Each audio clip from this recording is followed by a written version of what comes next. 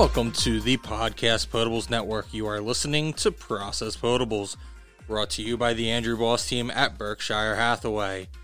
Please make sure to subscribe to the podcast, leave us a 5-star rating and a review on Apple Podcasts. You can follow us on Twitter and on Untapped at Process Potables, as well as on Instagram at Podcast Potables Network. Check out our other shows, Pucks and Potables, covering the NHL and the Flyers, who just clinched the #1 seed in the Eastern Conference for the NHL playoffs, riding the momentum that they still have, coming back from quarantine, looking as good, if not better, than they did prior to the hiatus. We're keeping you up to date with everything that is going on with Flyers hockey. Follow them on Twitter at PucksPPN. Powerbombs and Potables, our professional wrestling podcast, bringing you a new recap of the past week in professional wrestling television every Monday morning. And Popcorn and Potables, our movie podcast. Follow them at PopcornPPN.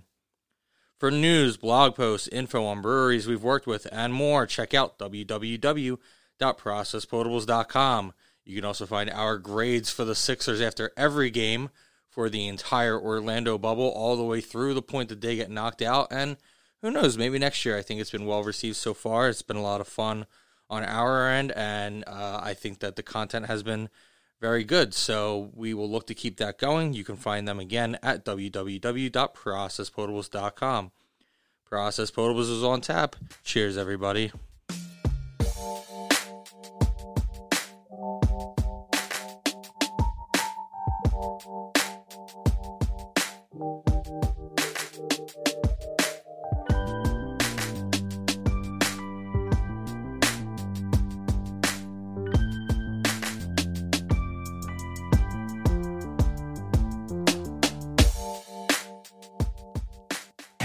This was dumb. Dump it. Trash it. This was garbage. What's going on, everybody? Welcome to episode 67 of Process Potables. My name is Dan, joined by Steve as usual. We just got done watching the Sixers in a very close game, surprising to us, against the Portland Trail Blazers on Sunday night.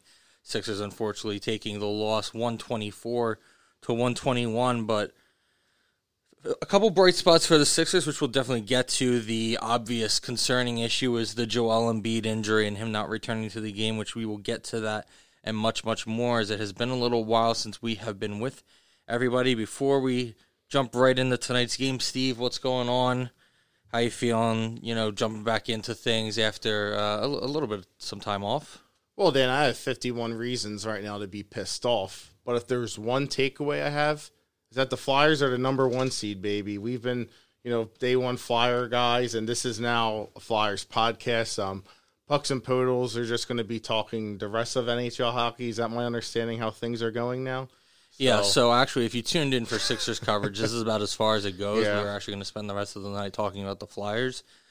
But no, we will talk about our Sixers and incredible performances by Josh Richardson and Alec Burks, trying to hold off a determined Damian Lillard, who, as Ala Abdenabi indicated several times on this broadcast, you kind of felt like you were going to get punished for him missing those 2 free throws at the end of the game against the Clippers that they lost. And for sure that was the case tonight, as Lillard went and dropped 51. 51, yep. 51, which I'm sure didn't surprise anybody. Friend of the podcast, Ari Martirano, tweeted out before the game that the over-under for Dame Lillard, I believe, was 28.5, and when I got in there, it already jumped to 29.5, and I took the over anyway, obviously, and he had 22 in the first half, so it felt safe, and then he ends up scoring another 29 in the second half to drop 51 and to clinch this game, albeit with some questionable calls down the end, if you ask me, but Damian Lillard has obviously earned the right to get some of those calls, and he gets them frequently, and he knows how to bait them and how to draw them and how to sell them and whatever you want to call it. And unfortunately, especially this group of Sixers, there's not really anybody who was on the floor for the Sixers tonight once Embiid left that has earned the right to some of those calls or are savvy and veteran enough to get those kind of calls and in close games, and especially in the playoffs. Those are the kind of things it comes down to, unfortunately. And this team just doesn't look like they're going to have that. And without Embiid and Ben Simmons, it definitely seems like they're going to struggle to close games, even if they manage to hang in them, which, again, I think we were also pleasantly surprised by. But I don't think that that's the norm going forward. You can't expect performances like Josh Richardson had going forward all the time, especially with how up and down he's been. I think if tonight's any indicator, it shows how hot he can get, but this is not the norm for him, and I would be very surprised to see him, scoring 30-plus multiple times, and especially when you look at some of the matchups coming up, a very savvy defensive team in Toronto. Houston has guys that can play defense. They're not known for their defense as a team, but they definitely have guys that can defend in Westbrook and Covington. It's not going to be easy, but at least tonight gave you some hope, and especially you didn't go into this game prepared to not have Embiid. They do at least get a chance now to prepare if that is the case. I would imagine it's the case.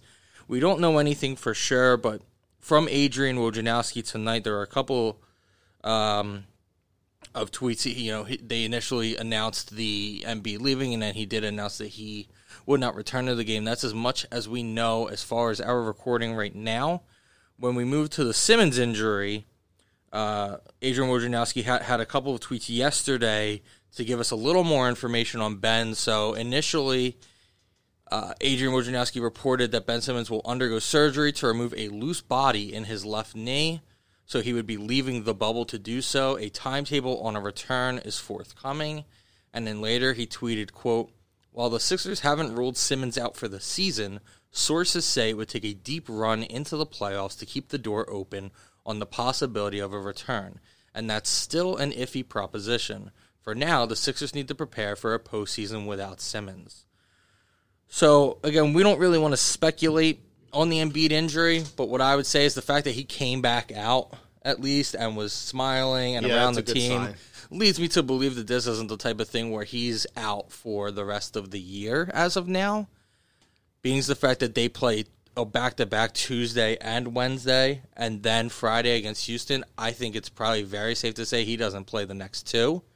And then maybe you just give him Houston off as well, because you're at that point you probably are where you are, barring how the standings look, and we'll get to them as well. But I guess, Steve, my question for you regarding the injury for Embiid and Simmons is, take the duration out of it and just look at this team without one and without both. And, if you had to choose only one going forward that you think, you could maybe get by better without, which one do you think that it is? Oh, I think it's Simmons is the one that you can get by without, because I love Ben Simmons just as much as anyone, but all of his games from the restart leading up to his injury, I don't know what it is, man. He didn't seem like himself, especially on the defensive end.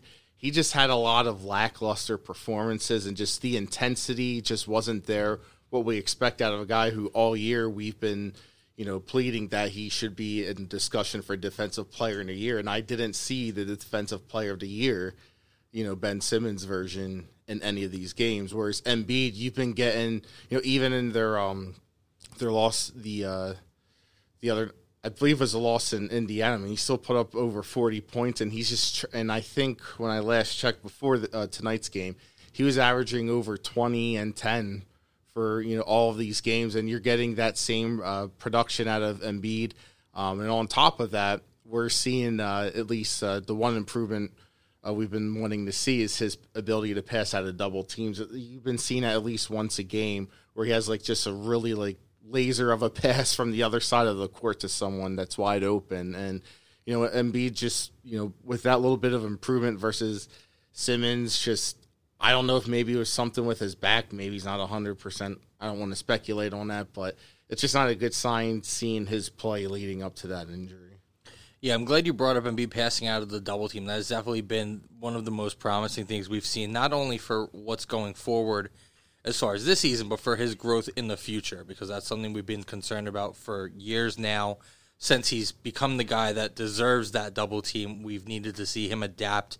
And we've talked about, guys spacing the floor and having shooters, and we can argue whether those pieces are actually still in place, but it definitely seems like it's at least a little bit better than it was. And him coming back out of this quarantine looking like he really had a sense of where guys would be, where they should be, and being willing and able to make those passes was very, very promising. So that was something I think we were all very happy about, having seen Joel out there playing heavy minutes, dominating, and also making that improvement to his game.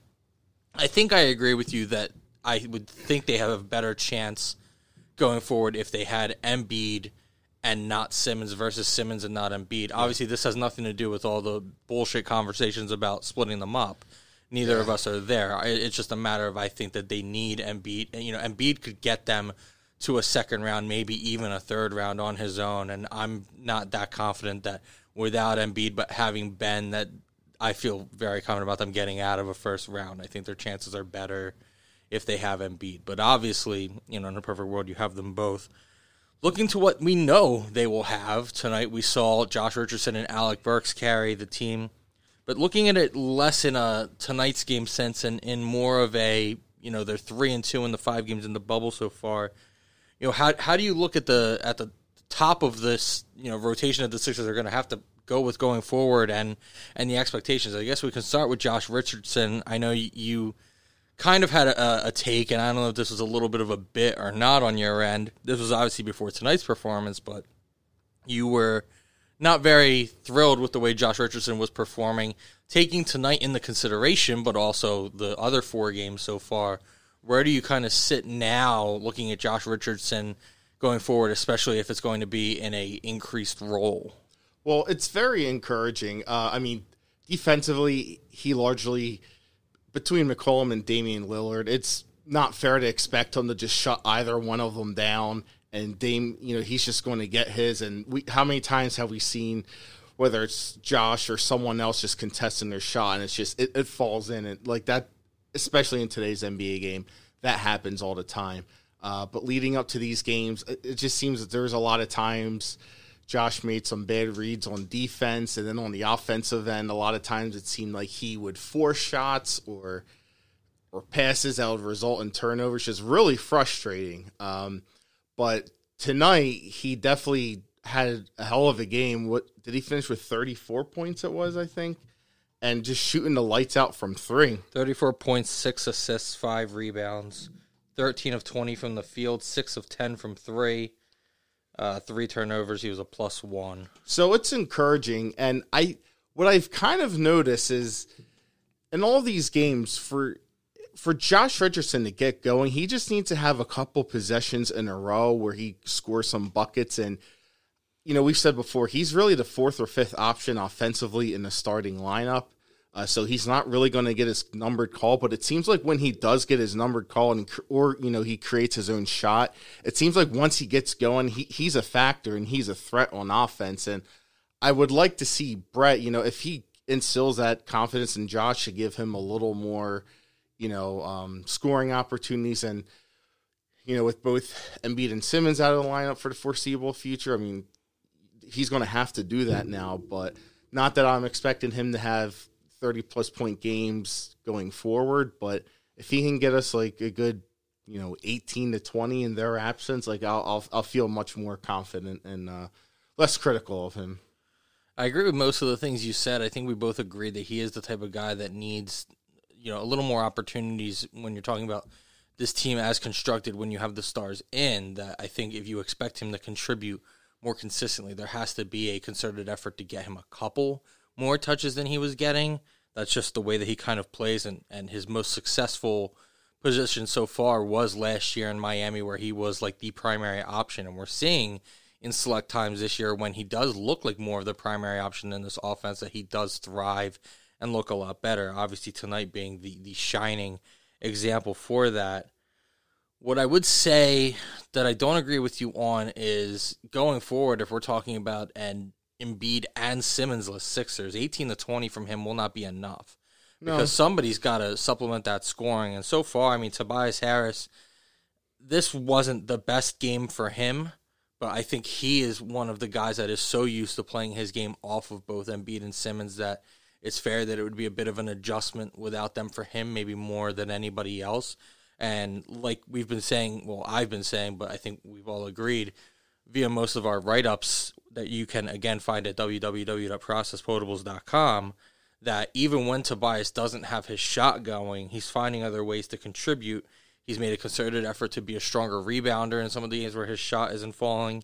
And it still seems like, usually early his shot hasn't looked great, but then come the end, he's still knocking a couple down when it matters to keep them in games. So if you just look at the box score and see 7 for 19, I can see how you would be disappointed. But when you watch and you realize that, okay, he might have missed 3 or 4 early on, but, a couple of those 7 were, when we were trading buckets at the end to stay in it, and some timely threes and things of that nature that I think you have to take into consideration when those makes are coming and how important they are. Yeah, it's funny how you say, too, about how him playing off Simmons and Embiid really helps his play and got in the fourth. When you have Mike Scott at the 5 and, Alec Burks and, Shake just aligned with Glenn Robinson, the third, just lineups we've never seen before. I mean, Tobias was kind of, he didn't have much of a presence, if anything at all, in the second half. So yeah, I agree. If we're looking, we'll talk about a couple of the depth pieces in a bit, but we talked about Tobias, we talked about Josh. I think the third guy that you really tie that into then becomes Al Horford, who I expect will be starting probably regardless of Embiid's health, because I think he's going to continue to start alongside him without Ben Simmons, but that could change. But as of now, it looks like that's the case for Brett. And Horford's had back-to-back pretty solid games tonight, going for 15 points, 5 assists, 6 rebounds, 6 of 9 from the field, 3 of 4 from 3, including a timely one there at the end to get them in the opportunity to be able to foul and look for a bucket at the end to tie this thing, which obviously wasn't the case. But he did all that tonight in 22 minutes, which we've been seeing him play a lot more minutes, and you would have thought with Embiid out that his minutes would have been even heavier, and somehow they were able to manage that. And again, we talk about, maybe him being a little bit light in the fuel tank and the time off maybe helping him as he's looked a little bit better coming back, but he's going to have to play a lot more minutes. Richardson played 38 tonight, which is a lot, but again, he was the hot hand, and I'm sure that was probably, him kind of calling his own number too. And then we go down the line here. So the next person that you would look to, which is somebody people were already looking to prior to any of these injuries, was Shake Milton, who I thought prior to the Embiid injury, but knowing about the Simmons injury, that this was going to be Shake's chance to really get back to what he was doing prior to the hiatus, because you figured the biggest adjustment for him was having to play with another ball handling point guard like Ben Simmons. And, we don't need to get into the whole, Ben was playing the 4 and he wasn't the point guard or whatever. Like, there were still plenty of times where Ben's bringing the ball up. So that was going to be an adjustment. And we saw Shake obviously struggle the first game, came back pretty strong. The second game hit that game winner. And since then has mostly looked okay. It's serviceable, but it's obviously not the player we were kind of hoping he would be. The field goal attempts haven't really been there, and definitely the scoring hasn't been there for the most part. And so you figure, okay, Ben's going to go down. Now Shake should get back to that role. It's only 2 games, but we really haven't seen it. And one of those, you had Embiid, and everything should have been the way that you were used to. And then tonight you don't, and it's still more of the same 11 points, 2 assists, and that's it, 4 of 10 from the field in 24 minutes. So I don't want to put the burden on him like I would a Tobias or even a Horford or a Josh Richardson, but, when your top 2 players are out, there's not going to be any 1 or 2 guys that supplement that. It's going to take everybody not making marginal increases. They're going to have to be substantial jumps in play. And from what we've seen so far, I don't have a lot of faith in some of these guys to do it. I believe Tobias can keep doing what he was, but I don't know if he can make the jump to do much more. Al Horford, I think you're getting pretty much the most you could hope for out of him already, so I don't think that those numbers can go much higher. Josh Richardson, again, we said what he did tonight was insane. You can't expect that, but definitely he could, maybe trend in that direction versus what you were getting from him on the season. That'll help get you there. The guy that easily can make the biggest variance in what you were getting versus what he can probably give you going forward, and we've seen it, is Alec Burks, who's going to be the topic, I'm sure, of a lot of people in trying to figure out at least how they manage through the next 2 to 3 games entering into a first-round series with whomever they end up matched up with. Tonight, in 23 minutes, Burks goes for 20 points with 5 boards and 2 assists, 8 of 14 from the field. And we also saw from him, going back to Friday night, scoring 22 points in 27 minutes. So, I mean, this is just a guy that can get his own shot. He's an absolute bucket when he's on. And when he first got traded here, we definitely saw the struggles. But now he looks like he's fitting in. It looks like they're adjusting to when he's on the court, being able to run some pick and roll, some pick and pop, things that fit his game. The same kind of thing we saw with Jimmy Butler, where it was a struggle for him at first because he kind of forces you to dictate your offense to a way that Brett Brown doesn't necessarily do. And it's one of those, forcing a square peg in a round hole situations. And this has been one of the criticisms I've had of Brett, and we've always been a pro Brett podcast, and I know we've both sort of trending the other direction, but one of my biggest criticisms is I think he's very capable of making adjustments. I think he's a smart guy. I think he knows exactly, what kind of adjustments you need to make. My concern has always been that he takes too long to make them, and he really doesn't make them until it seems like his back is against the wall. And then he does, and they work. And you're like, why didn't you realize this sooner? Like, that's the problem. It's not that he doesn't know how to do these things. He's very capable. It's this kind of stubbornness to not do them until it's already kind of too late. Or it just feels like if you would have made this move sooner, then you would have had a lot more success and put yourself in a better situation. And I think Alec Burks is yet another example on Brett Brown's track record of being a little too late to realize what most people already did. Yeah, and that all for me started in our loss to Indiana, and TJ Warren just had that ridiculous monster game, and it was just like, at any point, are we going to tell Ben Simmons to get up on him or have someone else on the team kind of help him out and double team him? Like, we didn't see any kind of adjustment until late in the fourth quarter when it was too late. So looking through the rest of the guys who played tonight, Furkan Korkmaz, it seems like his role is already dwindling. He hasn't really had a great set of playing games, and I really can't make the case for him either. The defense definitely isn't there, and this is a team that's already struggling on defense, and he's definitely hasn't been shooting well enough to offset that. So I think there's a very good chance, especially with the return of Glenn Robinson III tonight, who didn't do much, but again, his first game playing since the exhibition ones prior to the bubble even starting. I definitely think that there's room for Glenn Robinson III to surpass Korkmaz and possibly take him out of his role entirely. Kyle O'Quinn saw 5 minutes. I think that was a very open and shut case. I'm not sure that we're going to see that going forward. We did see some Norvel Pelle short minutes from him as well. And we saw Mike Scott, kind of the first breath of life we've seen from Mike Scott in quite some time. And actually, his 15 minutes kind of show you that when you look at Pelle and Kyle O'Quinn playing single digits, that they actually late kind of went to Mike Scott as a small ball 5 center in small stints, which could be something they experiment with going forward. And lastly, Matisse Thybulle. I want to talk about Matisse, but the Mike Scott thing is interesting to me. And Steve, I want to ask you this question going forward. Assuming Embiid is out for at least 2 to 3 games, if not more, do you think that there's a better chance that we see a staggered, somewhat, rotating door of Norvel Pelle and Kyle O'Quinn? Or do you think that there's a chance that Brett experiments with more small ball 5s and kind of just rolls Al Horford and Mike Scott out there as really your center combination? Oh, I definitely think he's going to experiment more with Mike Scott and Horford at the 5. I'm just trying to think who when they play against the Suns and Raptors, having a small lineup like that's not going to bode well for you. But when they play against the Houston Rockets and starting center Robert Covington, that may be a very ideal. And like you said earlier, by that point, it's just the seeding isn't going to matter. Maybe they keep Embiid out, and hopefully Brett starts to tinker and experiment with the lineup a little bit. And maybe that game, that's where you see the more experimentation. I also wouldn't be surprised if maybe he gives Norvel a few more opportunities, nothing more than 8 or 10 minutes.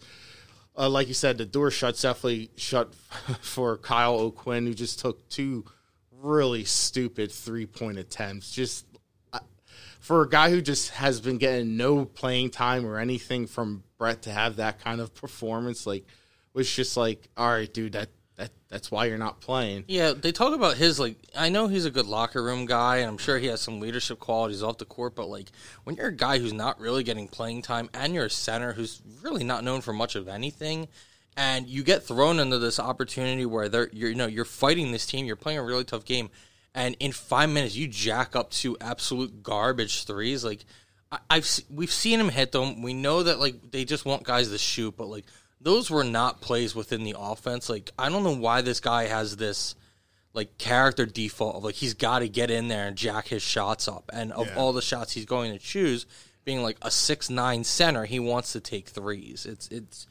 It truly doesn't make any sense to me. And there's definitely like I don't know if it's almost a shot at like Brett for not playing, where maybe Brett doesn't play him because he goes in and jacks those shots, and when Brett has to go to him, he's like, "Screw you, I'm going to take them anyway." And then you see it. Yeah, he gets 5 minutes, and then Brett's like, "All right, fine, that's what you're going to do. Sorry, you're out again." Yeah, I know beforehand we were very down on Mike Scott seeing much, if any, play time come the playoffs, but I mean, obviously, it goes without saying, you'd much rather see Mike Scott take those threes than Kyle O'Quinn. Yeah, it's the same thing with Furkan Korkmaz. And, we were watching this game tonight, and you heard, it was back-to-back possessions. You heard me say Mike Scott pulled up for like an 18-foot baseline mid-range two, and I'm like, that's not the shot that I want from Mike Scott. No. He comes down the court on the next possession, and he pulls up a three and knocks it down. It's like, that's the shot I want from Mike Scott.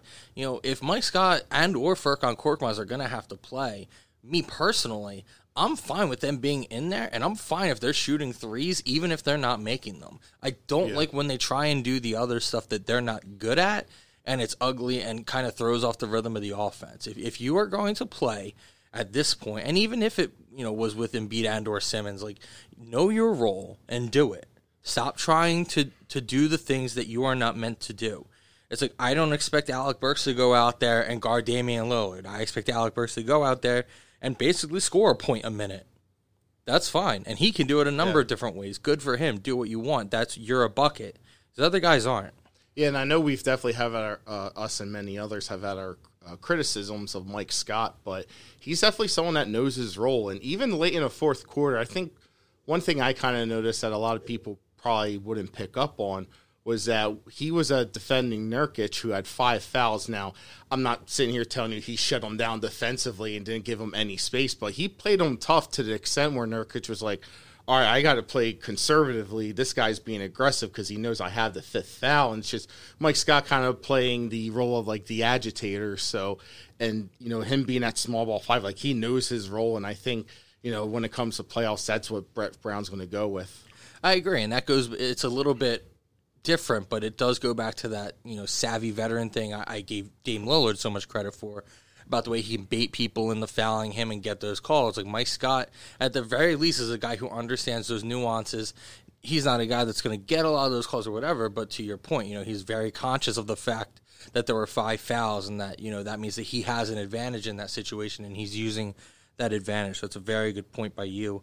I want to talk about Matisse Thybulle, as he's the last guy I think we really have to talk about his role going forward and what we expect. But first, before we do that, a word from our sponsor, the Andrew Boss team at Berkshire Hathaway. Who's the next person you know who will be buying or selling a home? Have them contact the Andrew Boss team at Berkshire Hathaway for the most trusted process when it comes to real estate in New Jersey. Call today, 856-904-5636. That's 856-904-5636. And mention Process Potables for exclusive savings. All right, so the last guy I want to talk about here is Matisse Thybulle, because although I know that pretty much all Sixers fans are infatuated with him, obviously ourselves as well, very excited that he's a Sixer, I've been very critical of him and pretty open about just as far as his play on the court and how much I think it's really fair to expect of him as a rookie in the playoffs and as a real contributor. But tonight was really an example of what you're going to have to ask him to do. Again, this all comes back to the injuries. If we're talking about healthy Embiid, healthy Simmons, I still think I'm of the belief that I really wouldn't want to see Matisse playing much, if at all, in a playoff series. But if we're going to get down to what we have available right now, I think they did a good job of using Matisse effectively in this one. He still looks completely lost on offense, and there were some real ugly possessions, like the one where he stood in the corner for about 10 seconds and then ran a real lazy baseline cut, and the pass got picked off. And I was complaining in real time about the fact there was just 5 guys standing outside the arc. And then, there's another play where he goes in and he gets like 2 different chances on offensive rebounds, and he's like batting the ball instead of just putting it up. And luckily, Alec Burks bailed him out with an offensive rebound and a mid-range shot, which again, it's what Alec Burks can do. But Matisse played 33 minutes tonight. He did have 9 assists, but only 2 points. 9 rebounds, but only 2 points, 3 assists, 1 of 3 from the field. Did not take a 3. So you're talking about a guy who spent, 20 of that 33 minutes standing in the corner, didn't shoot 1 3-point attempt, and the block and steals. I mean, you wrote we're going to have to figure out some kind of Gordie Howe hat trick version for this. I love it. It's great. And we saw Brett trusting him to match up with Lillard and McCollum late in this game, and Dame baited him a little bit here and there, and they just kept running screens, and he doesn't really have the strength or anything to fight through those yet, especially a very nuanced pair of guys doing it in Nurkic and Lillard, who just make you pick your poison so much with that. They're great at it, so you have to give them their credit, but I mean, that's the kind of thing they're going to have to let this kid expel his energy on, is let him hound a guy, let him frustrate a guy. Obviously, that's not easy to do with Dame Lillard, but there are probably guys in a lot of these playoff matchups that you could stick him on. You look at a Miami team, you look at a Kendrick Nunn or, maybe even a Jimmy Butler to an extent, but again, I don't really like the idea of him on savvy veteran guys who get calls. Yeah. Or Duncan Robinson maybe. You look at a Boston team and a guy like Gordon Hayward, potentially, or even a Kemba in spurts. I think that those are times that he can be useful, but my concern is on the offensive end, and especially without a guy like Joel Embiid, man. Like, if you end up in a first-round series without Joel, it's not looking good. It's all probably semantics, because what does it matter anyway? But I really don't think that Matisse's defense outweighs his offense in a playoff series, because of the fact that transition opportunities get cut down so much, especially when you're looking at teams like Miami and Boston specifically. Like, they're not teams that are going to have a lot of turnovers. They have guys that can handle the ball. They're comfortable in their offenses. They're very efficient in their offenses. I'm just not sure that Matisse, as great as he is going to be able to cause the kind of havoc that some people may think that he can in a series like that, when it becomes much more of a half-court offense and half-court defense type of thing. And we've seen that he definitely holds his own there. He's definitely a plus player, but is he changing the game and also being an average player on offense? No, he's just not there yet. Can he get there? Sure. I believe in him still. I have no issues with that. It's not a knock on him going forward. The sophomore jump is a huge thing in this league, and he's getting a lot of valuable playing time and opportunities, but I just don't see it coming in these playoffs or possibly even, the final 3 games of this bubble. Yeah, and it drove me nuts when he mentioned earlier. There was a lot of times where when you see Mike Scott playing a small ball 5, they were playing 5 out, and Matisse was just standing there, just having no clue on what he's doing. And the other thing, too, is the amount of turnovers is troubling for most games with him. I mean, tonight he had 2 turnovers, and he had 3 assists, 1 block. Well, blocks don't always result in turnovers itself, so, those 2 turnovers mitigate those 2 steals that he got. And it's just a lot of times his defensive output's great, but it's not, it's almost completely just offsetting his mistakes he makes on offense. And unfortunately, the Sixers just, there's no other option. He's going to have to play through these mistakes, which is probably going to cost us some games, or, be part of why we lose games in the playoffs. And, I don't think they're definitely beyond the point where they can sign anyone. And I don't know if there's even anyone off the street you could sign.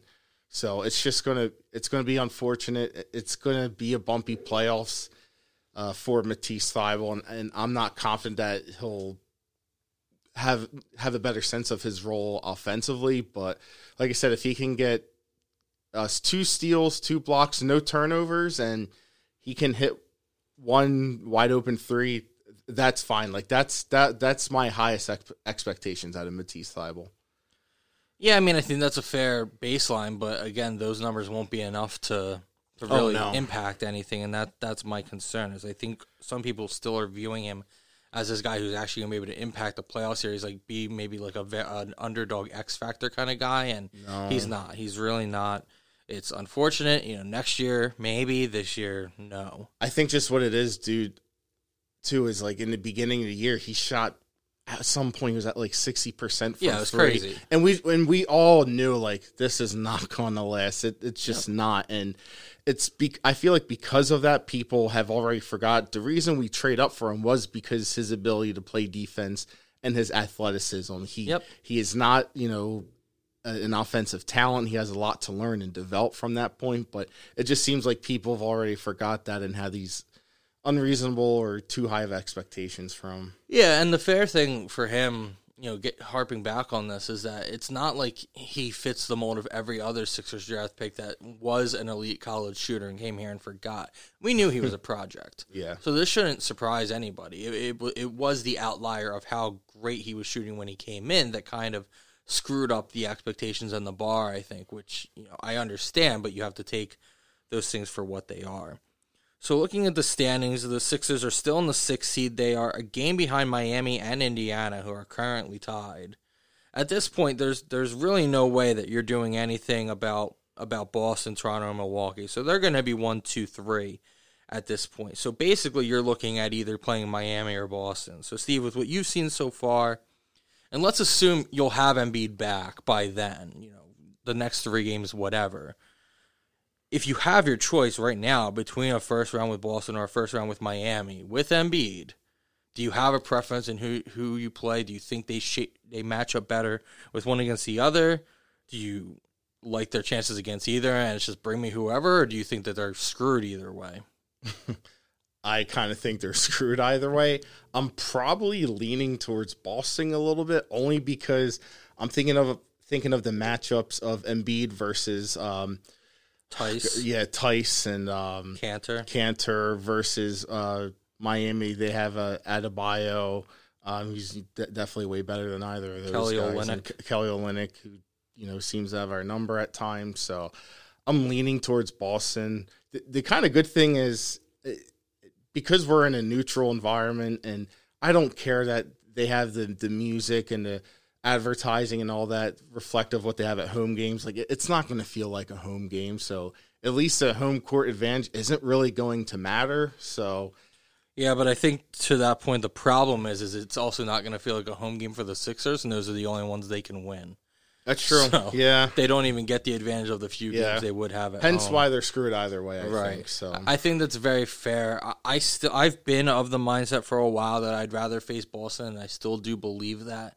And my rationale really is this at this point. I think that Boston has a more talented team, especially when you just look at the starters right now, because Miami has a lot of very young guys that are having good seasons, but haven't been there, where you look at a Boston team with Jaylen Brown and Jason Tatum and Gordon Hayward and Marcus Smart, who have all done this time and time again and together, and you bring in Kemba Walker, who doesn't really have the experience, but he's a vet, he's a great player, and he's not the head case Kyrie Irving is, that's all well and good. But the Sixers have matched them pretty well this season, and they have a lot of guys that can be really streaky.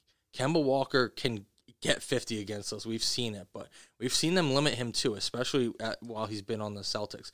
We've seen Jason Tatum have 1 for 17 games and whatnot, and Jaylen Brown having consistent nights. I think that if you play good defense and or that team goes a little cold, you can actually have a chance against them, where Miami, while I don't think all their players are as talented necessarily, I think they're just especially more consistent three-point shooters, especially when you look at having guys like Kendrick Nunn and Duncan Robinson and Tyler Hero even, who are very good three-point shooters, and an athletic rim-running center, and Adebayo, who's going to run Embiid up and down the court. Yeah. Again, even assuming we have him, that I just feel like that's a team that I would expect their shooting to be fairly consistent, where like the Celtics could get hot and absolutely rout us, but they could go cold and drop a couple games. So I think those ebbs and flows kind of lead me to think we can match up better with Boston and also maybe catch them off. But I would probably lean closer to we're screwed either way, because I also thought that Ben Simmons had actually kind of figured out how to play the Celtics, and a lot of that had to do with no Al Horford there anymore, which is one of the only upsides to Al Horford this season, was that he wasn't there anchoring that defense that would shut Ben Simmons down the entire time. But there is no world, it looks like, where we're getting him back for the first round, and maybe not even the second. So I don't feel great about it. The last question I really have for you, Steve, and I mean, if you have anything else, we can definitely go for it, but we've talked a lot, on Twitter, on the podcast, and just in our own conversations as well about Brett Brown. It seems like the conversation is heating up as we see where this thing's going, and there's people that feel like, the coaching change won't matter. There's people that feel like it do. There's been a pretty strong push, it seems, lately for Stan Van Gundy, as well as the always apparent Jay Wright rumors, as well as throwing your Mark Jacksons and whomever. But is there any, let's take the standard conversation out of this for a second. We've had conversations on how far Brett has to get to keep his job. Can he even keep his job? Whatever. My question for you is, especially now with the Embiid thing tonight, if you have to deal with not having Embiid and not having Ben Simmons, and it completely screws up any chance you had, whether you thought they had a chance or not, they obviously had more of a chance with those two than they do without them. What percentage do you give Sixers, management, ownership, whoever you think actually makes the decisions? Because obviously we have no idea because their organization is so fucked up. But, what percentage would you give Brett to be able to walk in there and say, listen, what was I supposed to do? I didn't have the two best players on the team. Like, is there any conversation to be had for that, it's one thing if he went in and again dropped the ball with Embiid and Simmons and you're like, okay, somebody has to get this right. Or, is there a point to be made that if he goes in there without both of them, how is that his fault? And how do you weigh what you saw and the expectation that they probably weren't going to win anyway, but that uncertainty that all of us have where I don't care how pessimistic you are and how much you won't put it out online because you're one of those fans that always wants to be negative because the odds are you're right and then you'll circle back to it to point it out. You can't deny that this team with this talent had some percentage chance to figure it out and win the whole damn thing. You could say it's 1% or you could say it was like 20%, but it exists. This is not a 0% team. So how do you think they look at that with Brett Brown if he has to go? Let's say he goes into a first round series, and either Embiid isn't available or they don't play him until game one, and he tweaks it again and goes out and they get swept.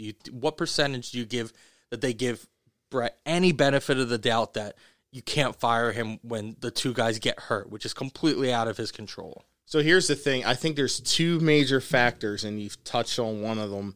The biggest being the availability of Joel Embiid and Ben Simmons come playoff time. I think he has a much higher chance. I think he's more likely now to stay than get fired because how's management or Ellen Brand or whoever the hell's in charge is going to tell him, well, you know what? You should have done more with less.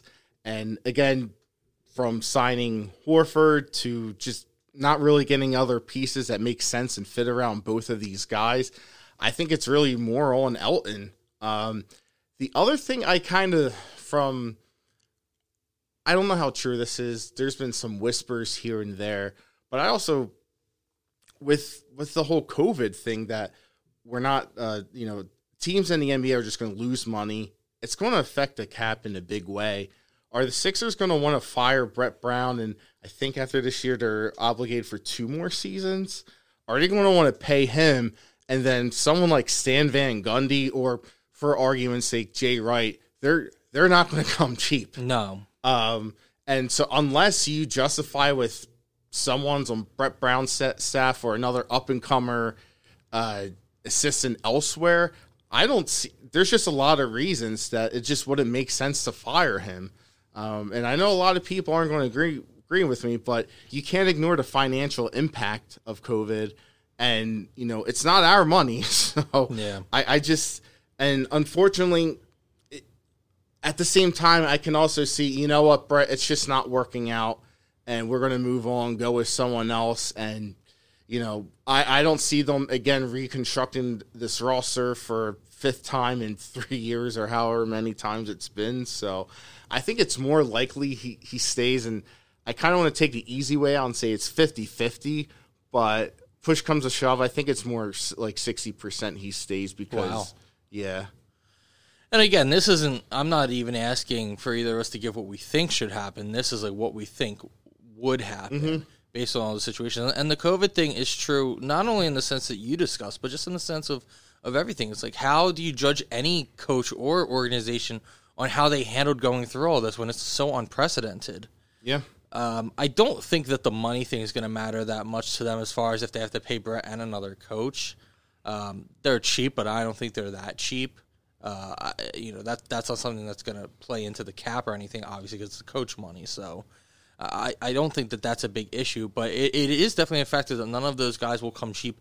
And to your point about, if they would go a cheaper route or get an up-and-coming assistant coach, I mean, that's the thing that I'm kind of at. If you're going to switch the coach, I don't want anyone from college. I don't want any assistant coach. No. I talked to Marty Teller about this for a pretty long time the other night. I don't know if I'm on the Stan Van Gundy train yet, but that's the type of guy that I will at least, hear out and entertain the idea of, because he's a guy who has had success. He has coached in this league for a long time. He has coached big-time players. He has coached elite defensive centers like Dwight Howard. He has made conference finals appearances. I need that, because that's the whole point. You're not bringing in a coach to build things up anymore. You're not bringing in a coach to play around and flirt with the playoffs. You're bringing in a coach to win a title. So I need a guy that already has figured a lot of those things out. And I need somebody who, has been around the game and has seen examples of what we're going through and has the evidence and information to come in and present their case, with examples and with proof and say, this is the plan, this is what I can do. And if you've been paying attention to other basketball podcasts and the media in general, it seems like Stan Van Gundy not only, is very familiar with the league still, but he seems very, very keen on the Sixers, and I feel like he's almost doing this propaganda tour to get his name circulating in it. And again, I'm not sure how I feel about him, but I sure love that seems like he's trying to fit his way into the door, which means he wants it. And I don't believe you want this job unless you actually have a plan that you think fixes it. Will it? Who knows? Yeah. But I have to believe that he has some idea, because everything he said has been very pro Ben and Joel. So I don't think that his intention would be to come in and split it. I think he believes he has some way to make it work, and that's what I want more than anything. Right. No, I definitely agree with you. And it drives me crazy how it seems like the prevailing reason why people would want Stan Van Gundy is because there's a lot of stands for Stan Van Gundy on all of his political takes and Twittering. And before he became relevant on Twitter, everyone hated the guy and wouldn't give him a chance. And now it's because, it's the popularity, on a high school level, you see on Twitter sometimes. He's like, oh, I stand. Yeah, I would love him to be next coach. He definitely seems like a boomer that has started to appeal to millennials, and we're all like, all right, cool, you're in. And so in that regard, yeah, I like him, but I'm still not sure about the basketball part. But for all the reasons you just said, it makes sense.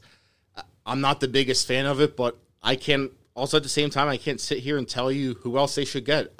I really don't know. And, dude, hey, the Flyers, was it Vigneault? Is that Alain Vigneault. Alain Vigneault. I can't pronounce his name, save my life.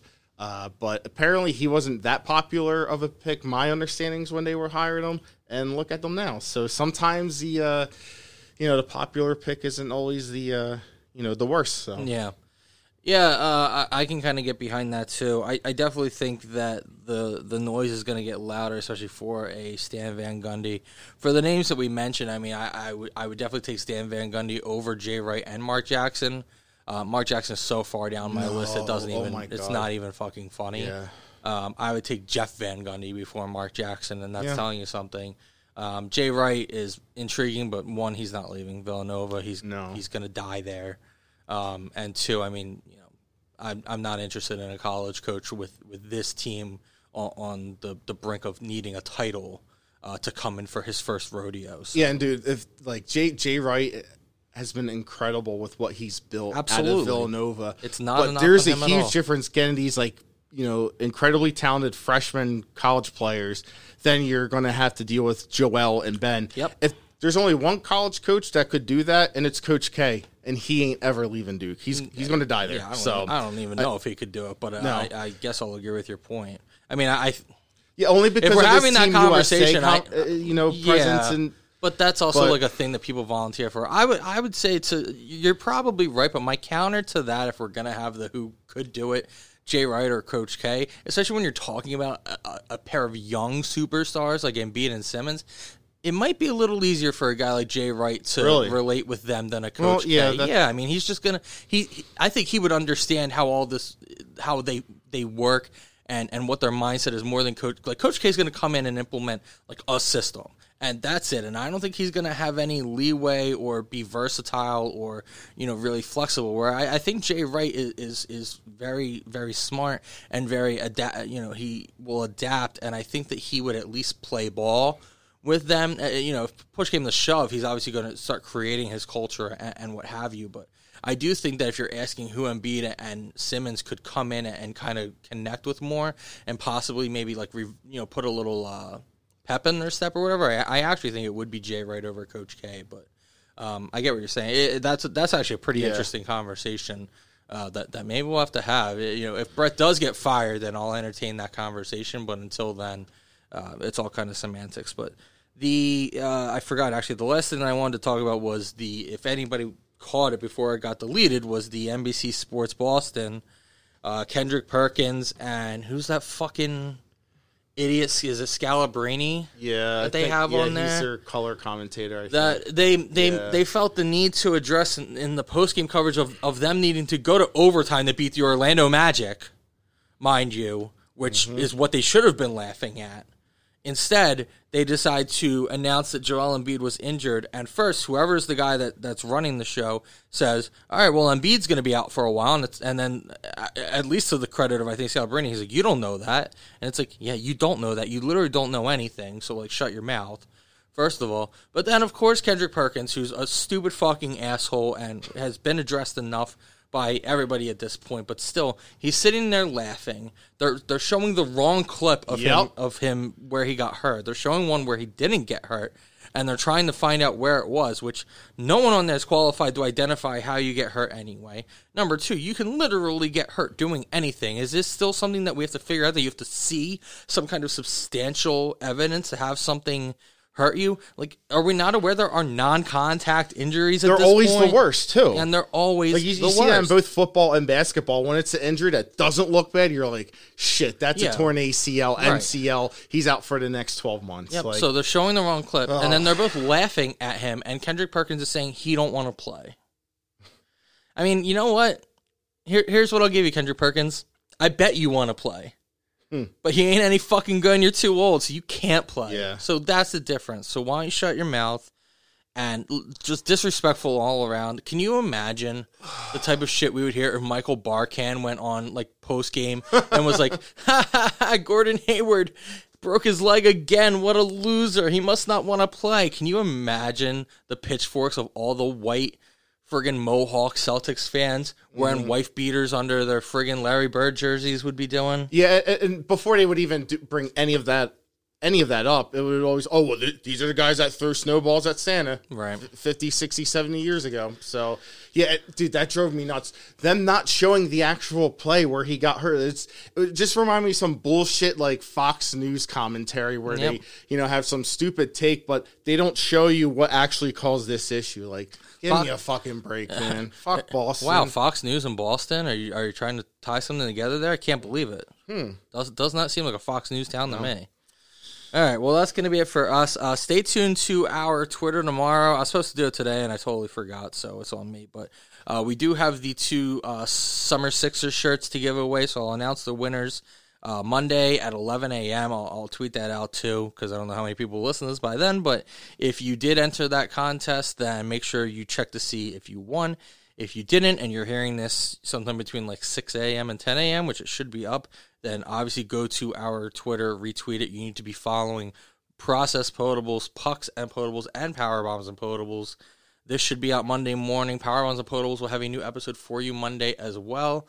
And we're going to try and figure out sometime this week to do Pucks and Potables so we can talk about the Philadelphia Flyers, the only sports team in Philadelphia who are the number 1 seed in the Eastern Conference and are looking primed to make a very deep run on the backs of Claude Giroux and Carter Hart and my guys, Ivan Provorov and Kevin Hayes and Andre Kubel and Joel Farabee and all the guys we expected to be making noise. But yeah, that's going to be it for us. For Steve, I'm Dan. Thanks everybody for listening, and trust the podcast.